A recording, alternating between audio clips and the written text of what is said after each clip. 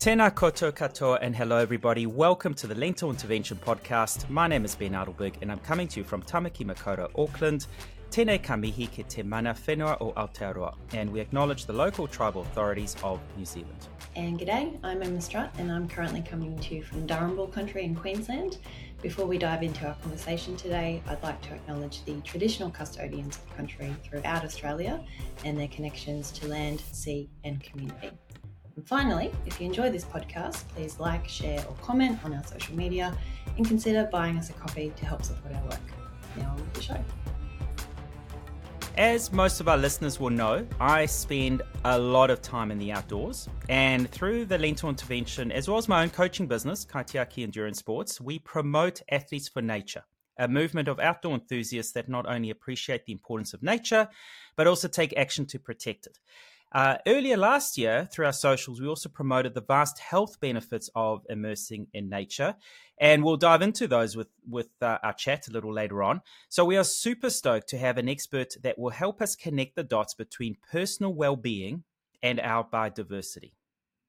That's right. So Dr. Emily Flies is an award-winning science communicator, currently a research fellow and lecturer at the University of Tasmania, where she coordinates the Backyard Biodiversity online unit, which I can personally say is fantastic, and co-leads the UTAS Healthy Landscapes research group. With extensive experience as a health ecologist, Emily blends field, molecular and statistical techniques to understand how the environment shapes human health, in particular the health benefits of engaging with biodiverse natural environments. So lots to talk about today. Emily, thank you so much for joining us. Thanks so much for having me, Emma and Ben. So, Emily, as always, we like to start with a backstory. For you in particular, your keen interest in human beings and nature. How did that come about? I mean, to me, it feels like those are just two of the most interesting things in the world. I think all of us find humans innately interesting as humans.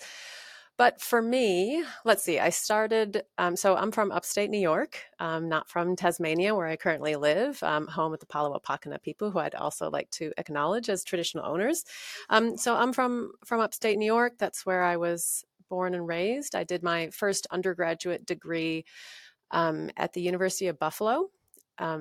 People might have heard of Buffalo because it occasionally gets like 2 meters of snow in these winter snow dumps. It's a fantastic place to live.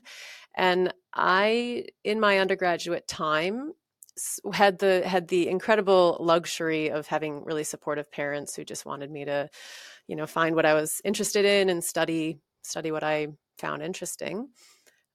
So I spent some time that first year just figuring out which classes looked exciting and writing them all down and trying to figure out what majors that would lead to. And I got to take some incredible classes like comparative primate anatomy and psychobiology of sex and understanding I found those classes really interesting, where we're understanding humanity and both from a psychological and an evolutionary standpoint. So the degrees that led to was a dual major in anthropology and psychology. And, so I graduated with a Bachelor of Arts with that degree and quickly realized that there were no job postings for psychological anthropologists or anthropological psychologists. No one was really looking for my particular skill set at that time. So I taught outdoor education for a couple of years. So growing up, I always spent a lot of time outside. My family always went camping when we traveled places.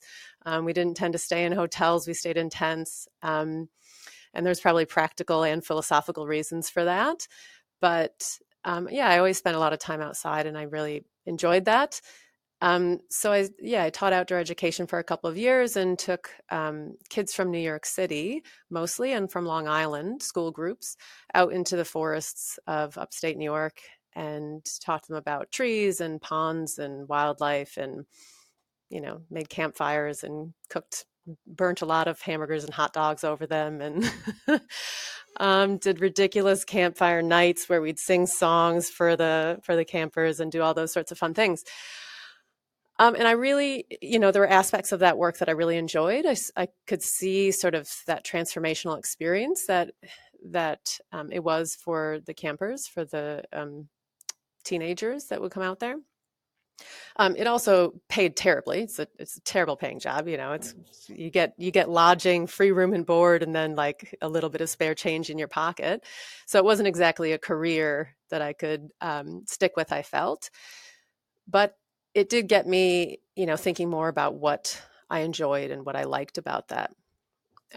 So during that time, well, Ben, you mentioned that you're into endurance sports. I did take up running at that point. I'd always done sports in school, organized sports, soccer and lacrosse. But when I was out of university, I, didn't have access to that outlet. And so just had to, just run by myself, long roads sometimes, which also has now become a lifelong thing and is one of the ways that I connect with nature and choose to experience nature these days. But we can come back to that later. So I, in teaching outdoor education, realized the impact that had for me being out there and for the students and campers that came out.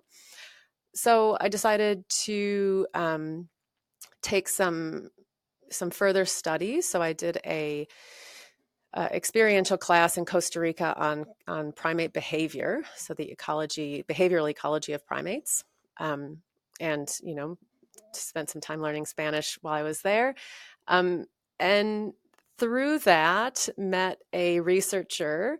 The teacher of that course was doing her PhD at the time, understanding the behavioral ecology of primates in Bolivia in South America. And I got along well with her and loved being out there observing animals and looking at what they were doing and recording it and trying to understand it. So I worked on her research project with her in Bolivia for a couple of months.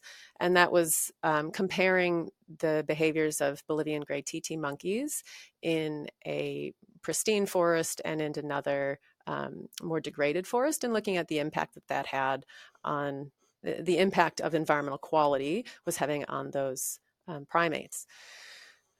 Part of that project was collecting their feces. So I would, walk around and observe these monkeys up in the trees and write down what they were doing and try to avoid getting eaten alive by mosquitoes and getting malaria and dengue. I did one time, at one time I started keeping track of how many mosquitoes I killed in a day, and I got up into the 300s. So there was a lot of mosquitoes. Anyway, and which also got me thinking about parasites and pathogens. And collecting the feces of these monkeys was to look at their parasite loads. So the project was comparing, how many parasites they were infected with, and you could count the eggs from the gut parasites, how many eggs there were in their feces to understand that parasite load, and comparing that between the different habitats and seeing how environmental degradation impacted the health of the primates. So I was thinking about these connections between environmental quality and the well-being of the animals living there, and the well-being of the people in that landscape, getting exposed to parasites, picking up feces, and also getting exposed to mosquitoes and the parasites that they carry as well. So I decided to go back to university and try to understand those relationships better. So I did a master's degree at Michigan State University, where I studied disease ecology and explored a tick-borne bacteria that was emerging in the U.S. at that time called Anaplasma phagocytophilum. And I wanted to know whether birds were capable reservoirs of that bacteria. So so with these infections that are transmitted between animals and humans, they're called zoonotic infectious diseases. Animals can be called a reservoir host if they can amplify that parasite or pathogen, if it can live in them and they can pass it on. So if they're contributing to that pathogen cycle, they're called a reservoir host. So I wanted to see if birds were doing that, because that's one way that infectious diseases can move around the landscape. So migratory birds obviously can bring ticks and their infections long distances and can be contributing to the expansion of that infectious disease. And I also wanted to know if it was impacting the health of the birds. So we, at that time, the emergence of West Nile virus in the U.S. was still fresh in people's minds, and that novel disease really impacted bird populations, especially corvids, so crows and blue jays, and those related species. Had a really high mortality rate for them. So I wanted to know if this other emerging infectious disease was going to potentially impact avian conservation and bird conservation in the U.S. So that's what my master's project was on, and following this thread of understanding the relationships between the environment and animal health and people's health, because those zoonotic diseases that we share are one really clear link between those things.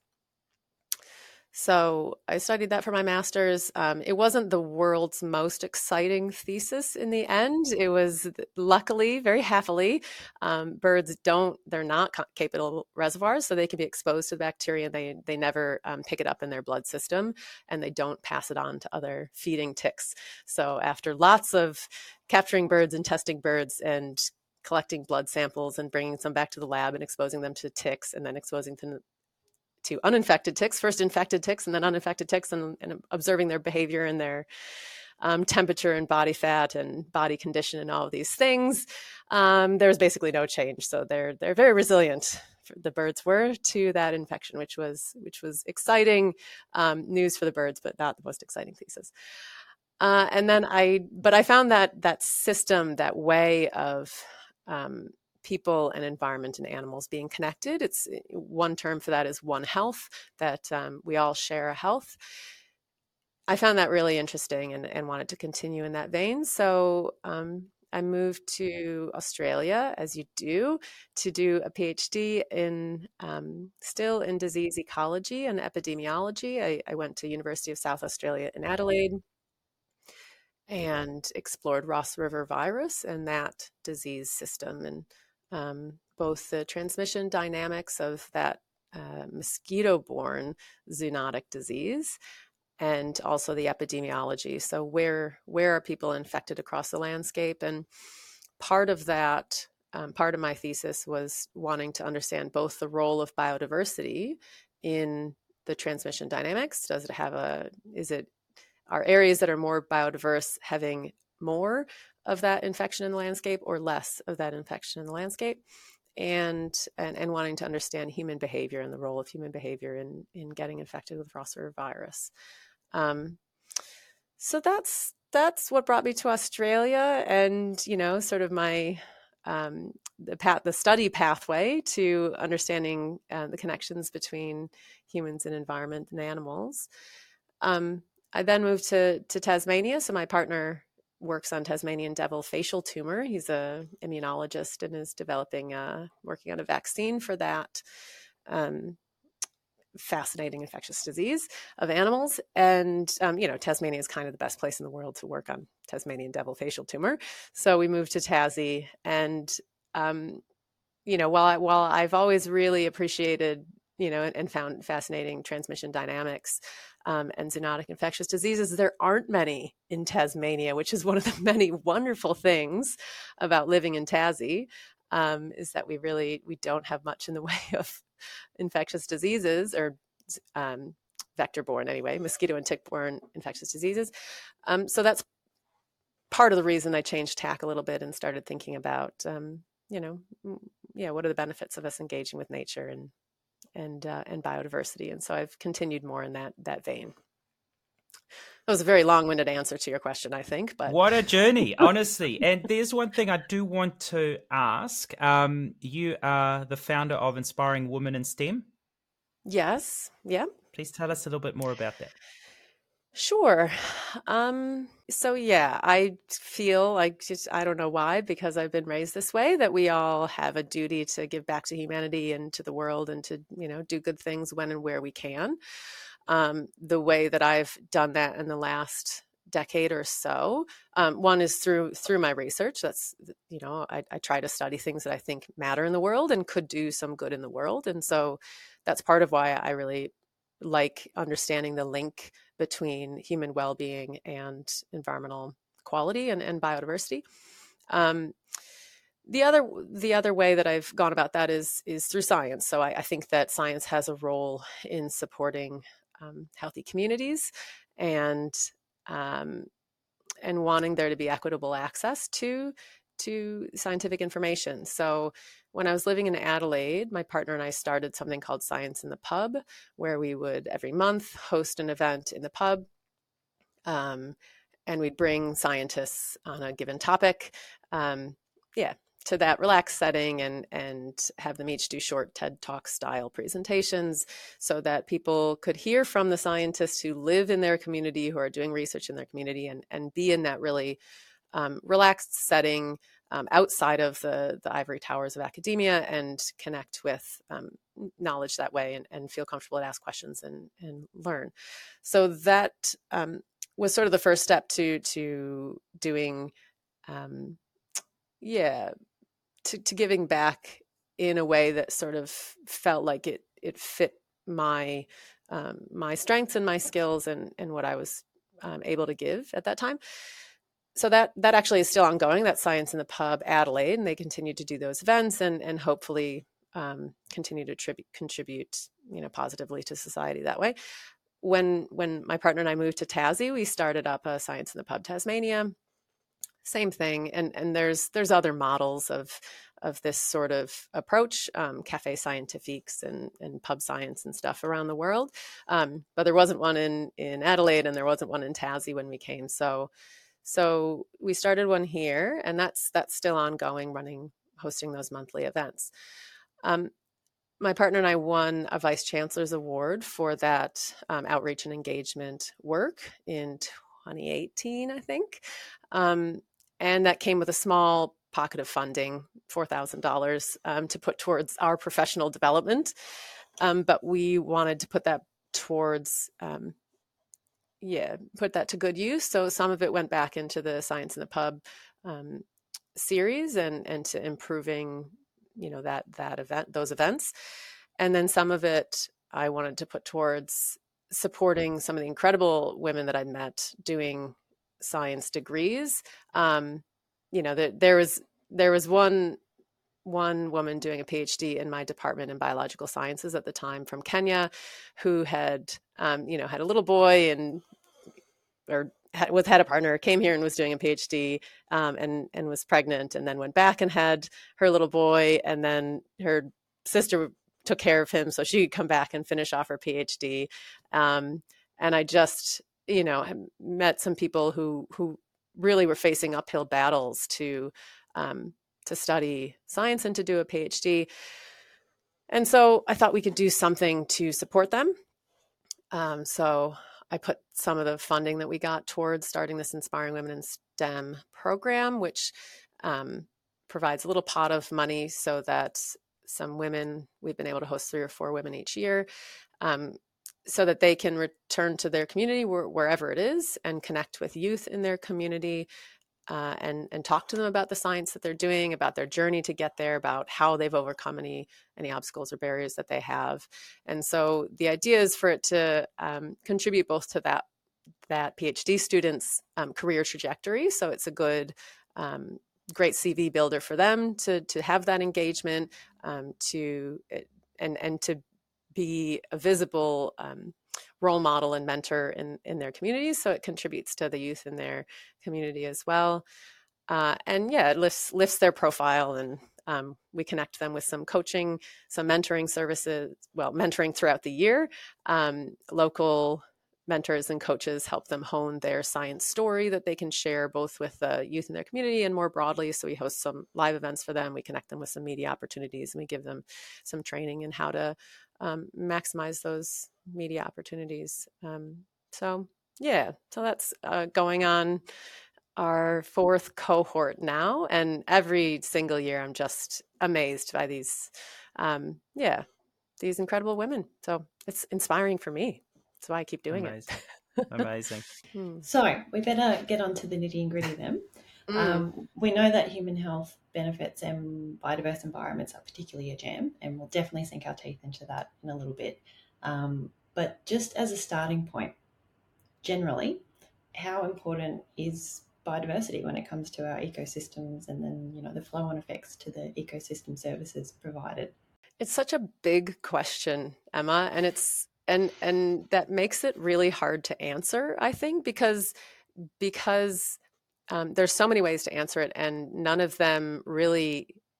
I feel like because there are so many different ways and it's so big, none of them really do a good job of telling us how biodiversity is connected with us. But okay, big picture.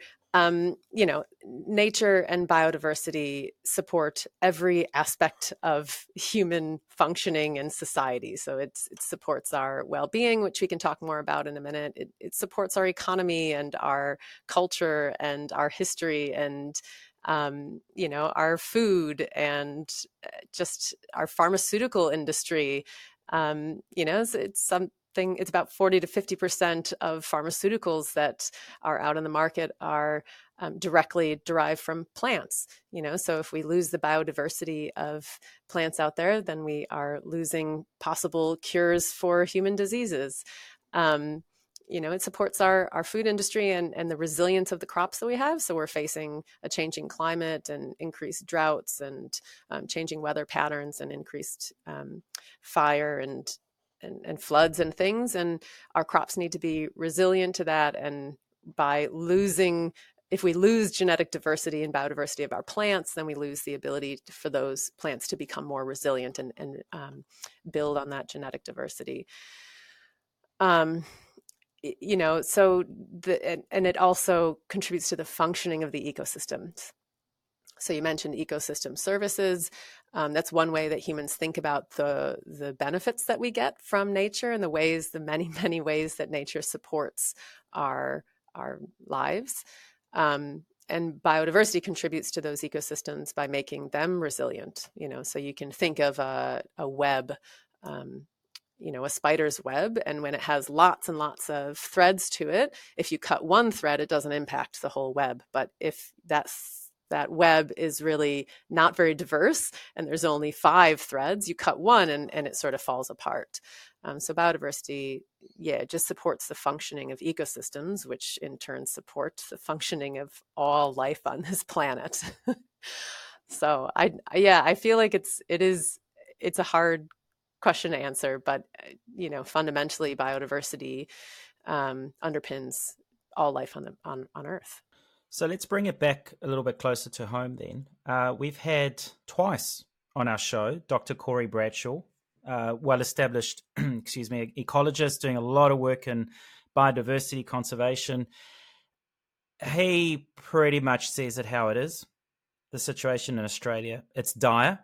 From your perspective, what is the status in Australia? How's it looking? Yeah, so actually, Corey was one of the first people we had on Science in the Pub Adelaide. So I got to meet Corey that way back in Adelaide.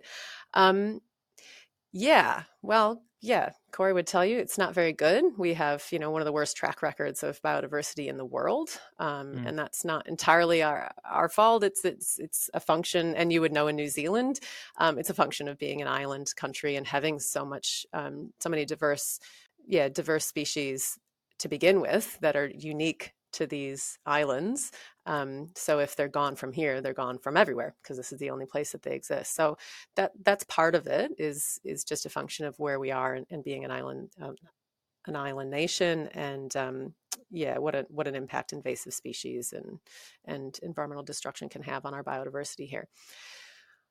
So it's not good. However, there's a lot of interest in Australia in changing that and in protecting our biodiversity, and that occurs across all levels of society and government, which is really good.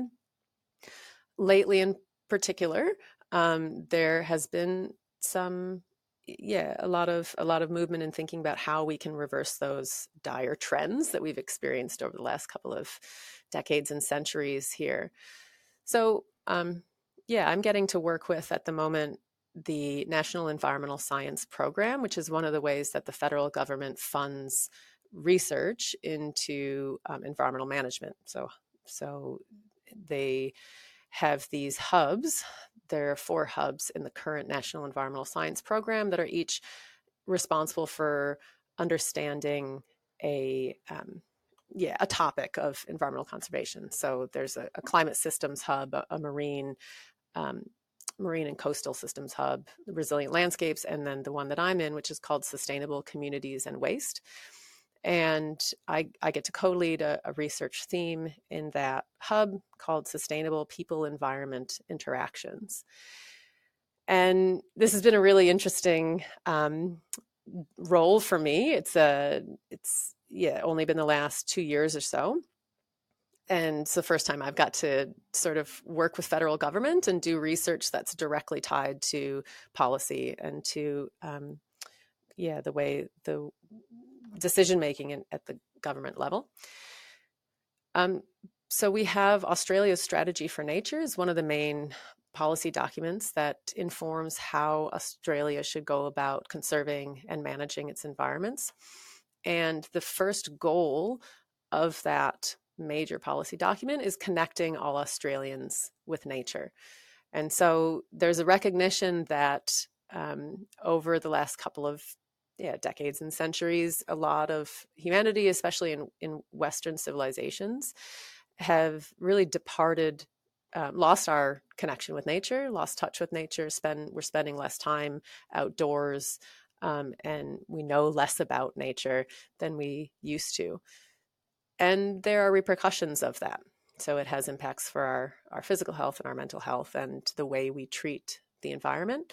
And so that's one of the major reasons that's the first goal of Australia's Strategy for Nature, is because being more connected with nature tends to make people more willing to protect it and vote for strategies and people and parties that will protect it and will conserve it. And so I find that to be a promising thing, that, our major document that is guiding Australian management is recognizing the importance of reconnecting with nature. So that gives me a little seed of hope.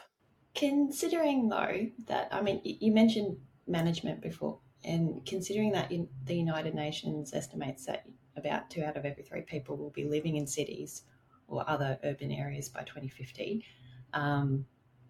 given that the expanding urban environments are a major factor for biodiversity loss and habitat destruction and, even climate change, how can cities start to manage biodiversity and nature exposure better as they continue to expand? Huge question. Yep, good question, especially in Australia, where we're one of the most urbanized countries in the world. It is important. And yes, cities are basically defined by having less nature and less greenery than the surrounding areas. But that doesn't necessarily mean that people can't connect with nature in those places. So some of the research about nature connection shows that you don't have to be in a wilderness area or a protected area or an old growth forest to be connecting with nature. A lot of people feel the greatest sense of place in their own home. They connect with the nature that's directly around them. And people do that through gardening, through observing the birds that come to their bird feeder, or that fly over their backyard, or walking to their local green space. So, while cities have had a really negative impact on biodiversity and on our environment, they are also an important area for us to be managing nature and connecting with nature. So there's a lot of ways to do that. There's some really great urban greening programs around Australia, and there's a lot of efforts to plant more trees and to have more greenery that people can have access to.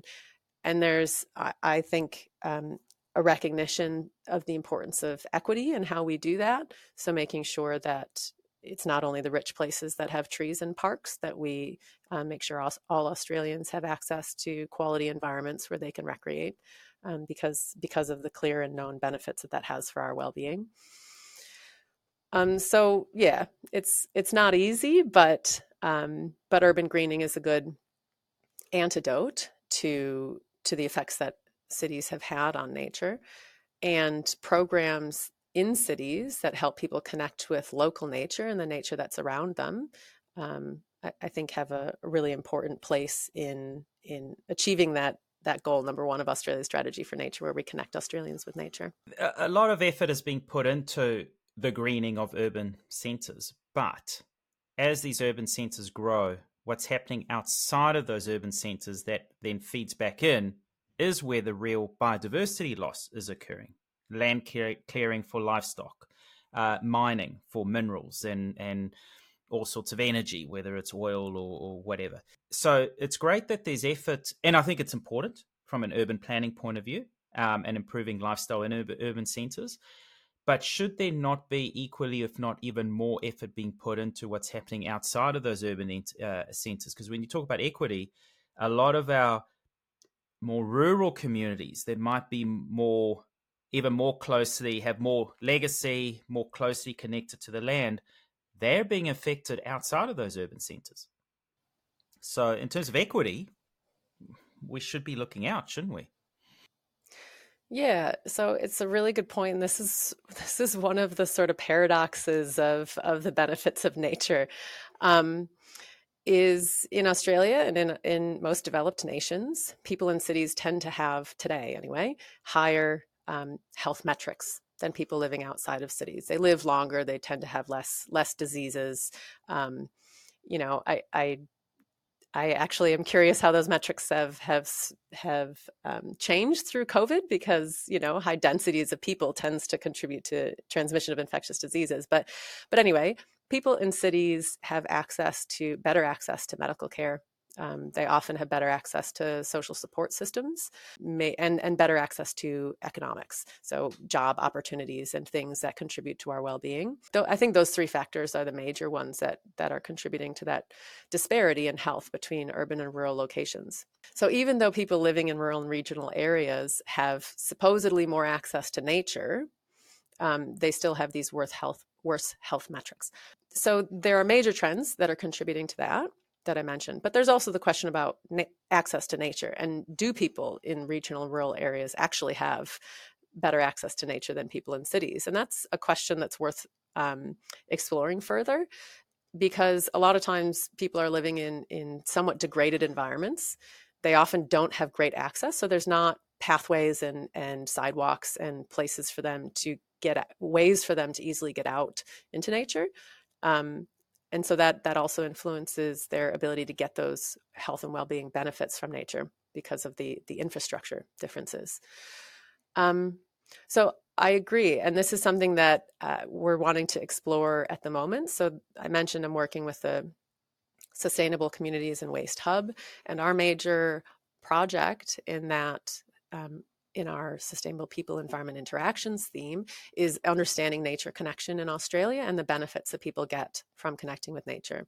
So we have two projects going on in that space. One is a national survey, and that's just going to be asking people how they engage with nature, both asking them about their nature connection, how they engage with nature and connect with nature, both sort of cognitively and physically, and also understanding their well-being, so that we can link those things and get to understand, exactly what is it about engaging with nature? What is it about connecting with nature that is contributing to well-being or not for Australians? And how does that vary across states and across regional to rural to urban areas? So we are stratifying the population that we're targeting with that survey so that we can compare across urban and rural and regional areas and across states and demographies in Australia.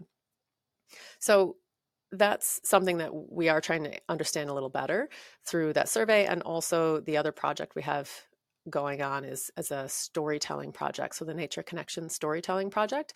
And that's just using a different approach to understand the ways that people connect with nature and what benefits they experience from doing so. And between those two projects, I think we can get a better sense of what nature connection looks like in Australia and how that varies across the landscape, and the benefits people get from doing so. What do you think are some of the key pathways at play to explain the health improvements derived from time in nature? Yeah. So it's a good question, and there's some really good work in this space. I think it's helpful to think about what do we mean by health and well-being. So I sometimes talk about multifaceted well-being. And there's lots of different ways that people conceptualize that. But the major components are, I would say, our physical health, our mental health, our cognitive well-being, and our social connections and social well-being. And so those four components are pretty major. There are sometimes other ones that people put in there, like economic well-being or financial well-being, spiritual well-being, environmental well-being, talking about how healthy the environment around you is and how that contributes to your well-being. But I think the important thing is that there are many facets and components of what we call our well-being. Sometimes people equate the well-being with our quality of life. That's another way of describing it. How satisfied are we? How happy are we with our life? But nature can contribute, the pathways or mechanisms through which nature supports our well-being varies depending on which facet of well-being we're talking about. So,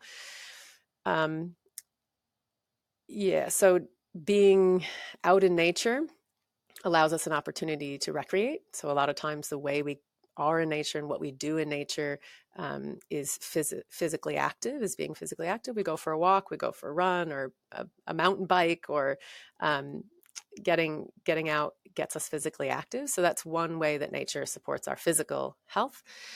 The mechanisms through which it supports our mental health, I think the mechanisms part is a little harder to describe, but for many of us, it is something we've experienced, and there's lots of evidence showing how it does improve our mood. It reduces our stress. It reduces depression and anxiety, and so it can contribute to our mental health that way. The cognitive health part, there's something called attention restoration theory, where if you are looking at things, it's called having soft fascination. So like you're not concentrating, but your attention is held by something. It just helps restore our ability to think clearly, our ability to process and focus.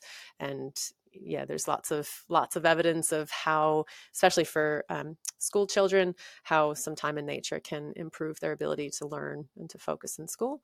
And there's been work on that for adults in the workplace as well. And it contributes to our social well-being, because a lot of what we do out in nature is with spending time with other people. So you think about your local green space, and people go there to have play sports and have barbecues and picnics, and as a place to meet up with others. So so it contributes in many ways, and it depends on what you're doing and how you're doing it. But those are sort of the four main pathways. I have talked about the microbial pathway as well. That's something that I've done a little bit of research on in my career, which is a sort of emerging and interesting component. So we know now about our own microbiome, or the bacterial communities that live on and in our bodies. So we often think about the gut microbiome, but we have microbiomes of our skin and our eyes and our hair and all of that. So the gut microbiome, we know, is important for many, many pathways of our own of well-being. But there's the gut-brain axis. It's related to our mood and our how we feel and how we process foods, and how much calories and fat we extract from food. So it influences our immune system. So in so many different ways, it's impacting our well-being. So most people have heard of that part, that our microbiome is an important aspect of our health.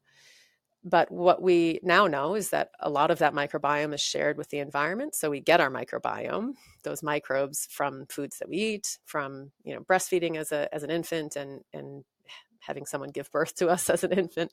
It gets seeded that way, and it gets influenced by the microbes that we're breathing in, that we're eating on our food, and all of those things. So there's been some evidence that exposure to biodiverse microbial communities, especially early on in the life course, before the age of 2 or so, that impacts the way our immune system develops and our likelihood of getting allergies and asthma and things. So that's another, aspect, a potential benefit we can get from exposure to biodiverse environments, is exposure to biodiverse microbial communities. Before the age of 2, does that mean put a baby in a pile of dirt, or does that mean more than that? The answer, It's a as with start. so much in in health and in well-being and in ecology, is it's complicated. So yeah, I don't know. I mean, the evidence is so growing up on a farm has for a long time and in many different ways been shown to be uh, negatively associated with allergies and asthma. So if you live on a farm, you are less likely to have those things.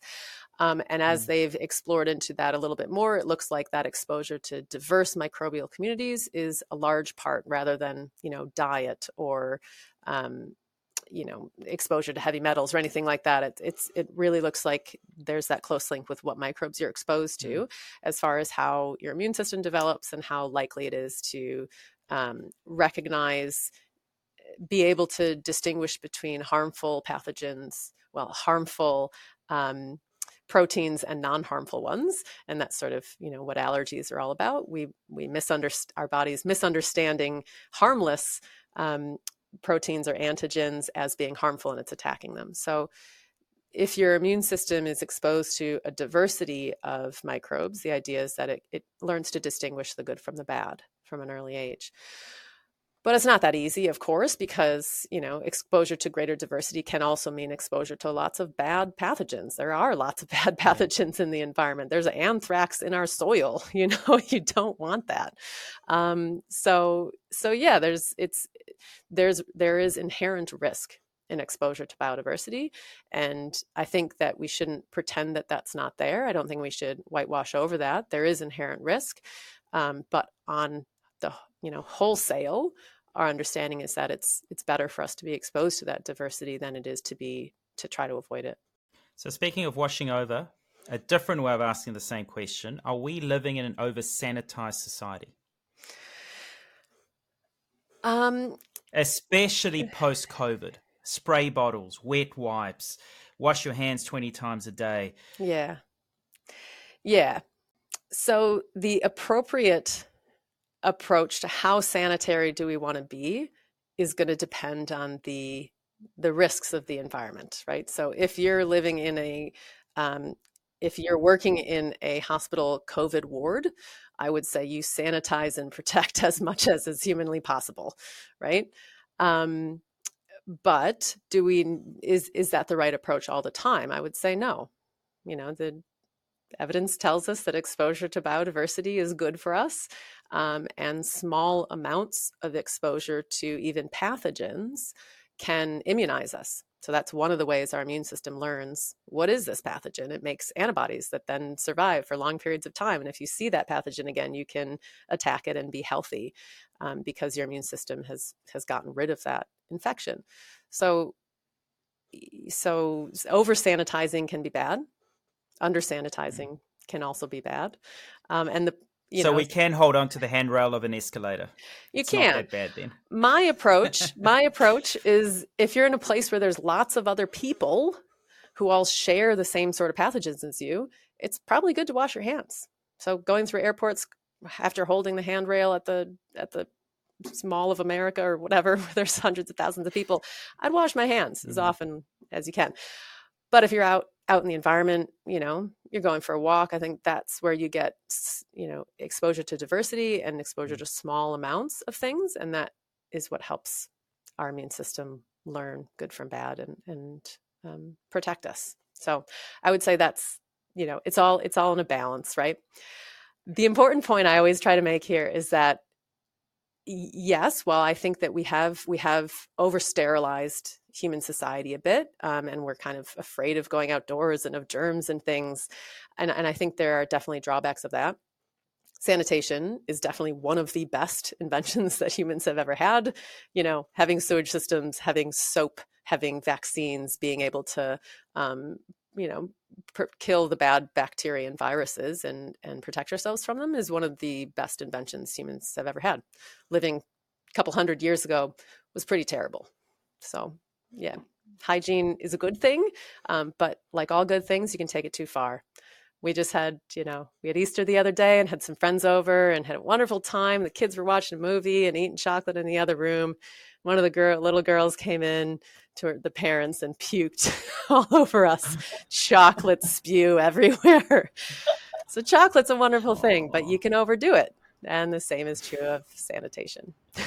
yeah, yeah. Oh, dear. Delightful. Yeah, I think we've all been there. You can overdo good things. Yeah, no, yeah, agreed. Yeah.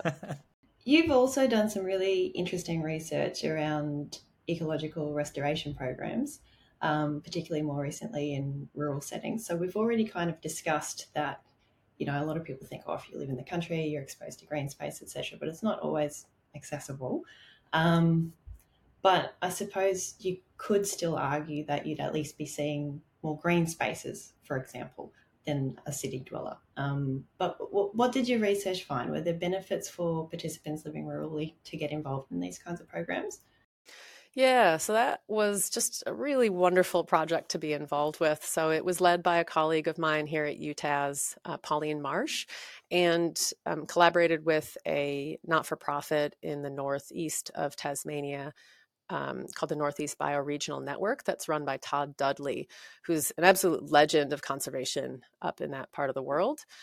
So Todd has been running ecological restoration programs for the last 20 or 30 years, for a long time. And sometimes that work, sometimes he's able to pay people to do ecological restoration work. Sometimes it's volunteer based because there's nowhere near enough funding for conservation and restoration in Tasmania and generally the world, I would say. But he's observed a lot of benefits for the people doing the work, whether, even when it's volunteer based, people are talking about what a great impact it's had on them to do the work, doing the planting and restoration work. So he wanted our help to do some research to understand what are those benefits and really to try to capture that and understand benefits that people were experiencing. So we took a qualitative research approach to that question and went up and interviewed ecological restoration workers who had worked with Todd for various periods of time. And we also interviewed some local healthcare workers to understand their views on the possible well-being benefits of doing that type of work and how those things might be connected. And what we heard from the ecological restoration workers was just it was incredible. This was my first foray into qualitative. My background is mostly quantitative, where I work with numbers and epidemiology and things. But this was getting to talk to people and then understand the themes of their what they had said, and it just was so memorable. I mean, yeah, people described so many different well-being benefits. So some people had addiction problems and said that doing that work helped them drink less alcohol. People talked about the mental health benefits, that they had mental health problems, and while they were doing that work, they felt better. They were getting out of the house more. They had improved physical fitness because they were out working in the landscape, walking up and down hills. They talked about self-esteem and pride and being able to see the changes that they had created in the landscape and knowing that those would last for generations. It was really impactful for them. Feelings of hope and positivity and having social connections and really feeling part of a team and being part of that workforce. And so really diverse, looking back at those different components of well-being, physical health, mental health, cognitive health. They talked about the value of learning about the plants and what was invasive and what wasn't, and how to manage a landscape, and how, getting chainsaw certification and just, the value of the learning for them and having that contributing to their self-esteem as well. So contributing in a really holistic and multifaceted way to their well-being. When it was paid work, also contributing to their financial stability and sense of worth and sense of pride through having that paid work. So this project was done. It's a regional area of Tasmania. It's got, like so many regional rural areas across the world, much lower health and education metrics, lower economic income and all of those metrics that you measure for how well is a community doing. This area is scoring low in all those things. And so we said this type of project where people are being involved in improving the landscape and doing restoration, it benefits the environment. Obviously, that's why the program exists. But look at all these incredible multifaceted benefits that it's having for the well-being of these individuals as well. So especially when these projects can be funded, when those people are having an income and making some money doing this work, it just can be such a win-win for these regional areas. But an important caveat is that it's not that easy. You don't just throw people out and say, here, go do some restoration. It'll benefit the environment and you'll feel better. There has to be really intentional design of that program so that those benefits can be felt. So when Todd when he had funding and was able to pay people, he paid them well, and paid them for paid them in a way where they could work less hours of the day, because restoration work is physically demanding. You're out in all types of weather. You're walking up and down hills. You're using chainsaws. You're digging things out of the ground and cutting down invasive species. Like, it's physically demanding, and it's really easy for that to turn into burnout, whether people are paid or unpaid. So Todd's just really been very thoughtful in the way that he goes about involving people in that work, and creates such an inclusive culture, recognizing people's ability levels and what they're able to do at a given time, and working around that so that they can contribute in the way that they're able to. Rotating people so they are exposed to diverse tasks, so they're not doing the same thing over and over and getting sick of it, and just really fostering that connection and positive, inclusive social environment for people. So yeah, there's great potential for this type of program to have benefits for regional and rural communities, and environments, but it needs to be done intentionally and thoughtfully, to create a really nice co-benefiting program. Grounded hope is a concept that we often refer to in a lot of our episodes, and it couldn't be any truer than getting involved in restorative work. And there's a lot of wonderful restorative programs out there for people to sign up to, get involved with. Generally they're voluntary, and a few odd opportunities to actually earn a little bit from it too. From an individual point of view, so this podcast is all about inspiring people to take action, to get out there and to take a little bit of action to bring about a small bit of change. From an individual point of view, what would your advice be? What can we, other than joining other entities, what could we do as individuals that can benefit our environment? We've established it's important. Healthy planet, healthy people. What can we start doing in our own backyard? Well, you can start with your own backyard. It's a good place to start. So as Emma mentioned, I teach a unit called Backyard Biodiversity. And that unit's all about learning about the biodiversity of your yard, and why biodiversity matters within a Sustainable Development Goals framework. The hope is that it's giving people the skills and knowledge to make their backyard more biodiverse. So you can take that approach. So, the majority of land in urban areas is privately owned. So if all people are influencing their own sphere of control, their own backyards, that can make a huge change to the landscape. So that's one approach you can take. We talked about spending time outside and what we like to do on our own. I trail run, and that makes me feel healthy and feel connected to the environment. And so getting out into nature in whatever way is best for you is something, I also think is something within our own sphere of control that we can all do. To me, the other important one is learning about your natural environment, your place, your local area. So there's a Native American scholar called Robin Kimmerer from the US, and she's written some incredible books and papers and things, but the two books are Braiding Sweetgrass and Gathering Moss. And she's a plant biologist. She researches plants and teaches about them and writes. And one of the things she says, I think it's in Braiding Sweetgrass, is that it's a sign of respect to learn a name, right? So if you're working with people, if you learn their name, that's a sign of respect. And if you use that, helps you build a relationship with that person. The same is true for nature. So if we learn the names of the plants and animals around us, we start to build a closer relationship with them. And if you take, that's the first step, is learning the name.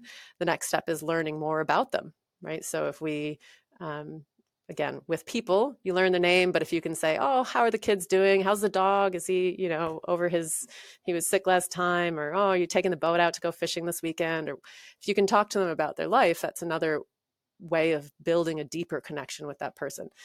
Same is true for the rest of the life around us. So if we learn its name, plants and animals, and we learn about it, we can better build a relationship. And what Robin Kimmerer talks about in her books is the importance of a reciprocal relationship, which is something that Indigenous cultures around the world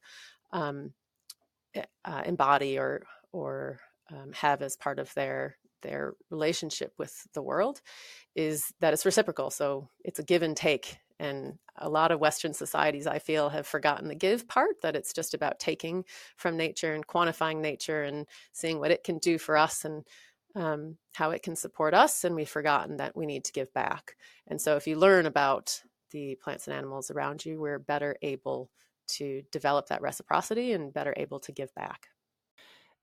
Before we started the recording, you said you had listened to a few episodes and thought, how do people talk for an hour?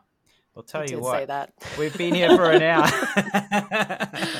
Yeah, I was looking at the clock. I was like, oh my gosh, I am going to talk for that long.